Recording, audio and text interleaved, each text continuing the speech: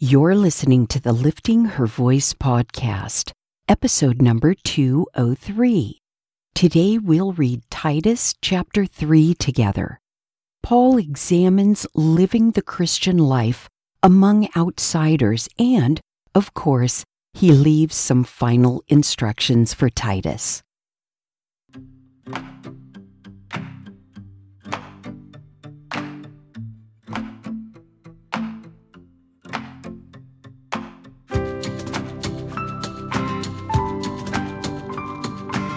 Welcome to the Lifting Her Voice podcast. I'm your host, Joy Miller, and I invite you to grab your Bible and join me as we simply read God's Word together. Some things require discipline, and sometimes that's just not easy to muster by yourself, no matter how badly you want to do it or how much you know you should. It's just easier to do it with a friend. So refill your coffee or tea, get comfortable in your favorite chair, and follow along as I read aloud. I'm so glad you're here.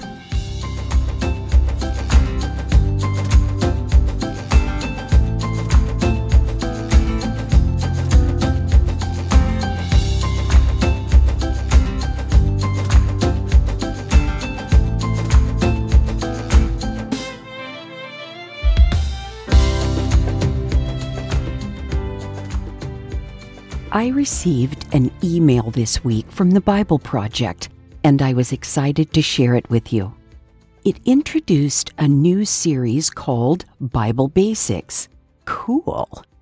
I was all ready to dig in because we all like to go back to the basics, right? I clicked the link and it took me not to their website, but to YouTube. And there wasn't one video, but 3. I asked myself, did I blink? How did they get 3 videos done without my being notified?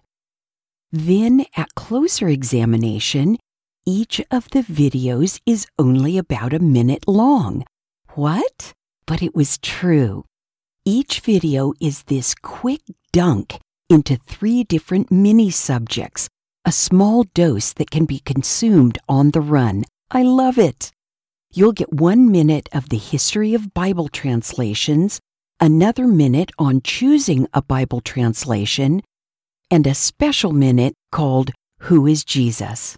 Excellent question. I'll put the link in the show notes of this episode, but in case you don't have access to that for whatever reason, you can go to YouTube and in the search bar type The Bible Project Bible Basics. I did that and located all 3 of the videos. Gosh, I hope they do more of these. Commit to the whole 3 minutes and tell me what you think at liftinghervoice.com, Facebook, Instagram, or Twitter. Oh, and by the way, did I say congratulations? You know why, right? That's correct. You're finishing another book today. Look at you go. Titus chapter 3. Remind them to submit to rulers and authorities, to obey, to be ready for every good work, to slander no one, to avoid fighting, and to be kind, always showing gentleness to all people. For we too were once foolish, disobedient, deceived, enslaved by various passions and pleasures, living in malice and envy, hateful, detesting one another.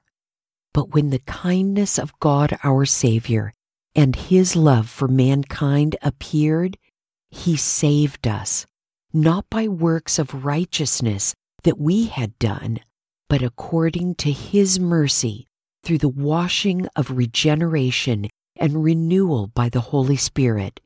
He poured out His Spirit on us abundantly through Jesus Christ our Savior, so that having been justified by His grace, we may become heirs with the hope of eternal life. This saying is trustworthy. I want you to insist on these things so that those who have believed God might be careful to devote themselves to good works. These are good and profitable for everyone, but avoid foolish debates, genealogies, quarrels, and disputes about the law, because they are unprofitable and worthless. Reject a divisive person after a first and second warning, for you know that such a person has gone astray and is sinning. He is self-condemned.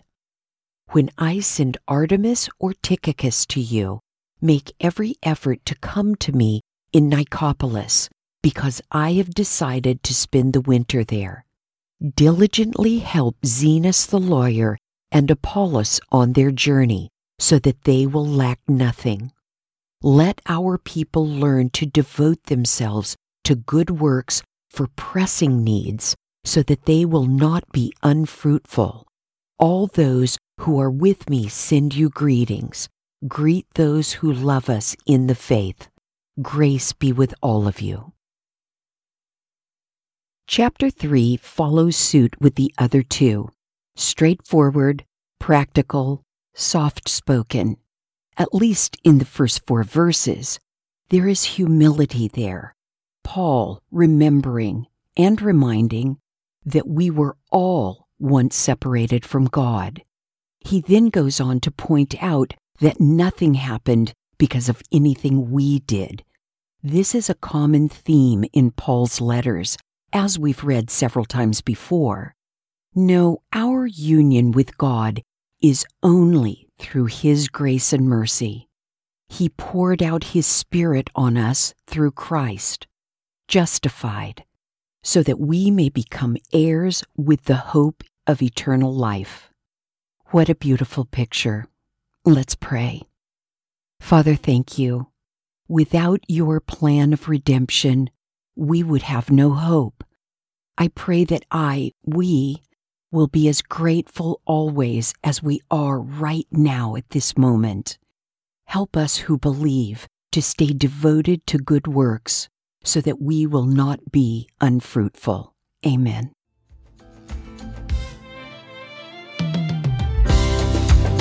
Thank you for joining me here today.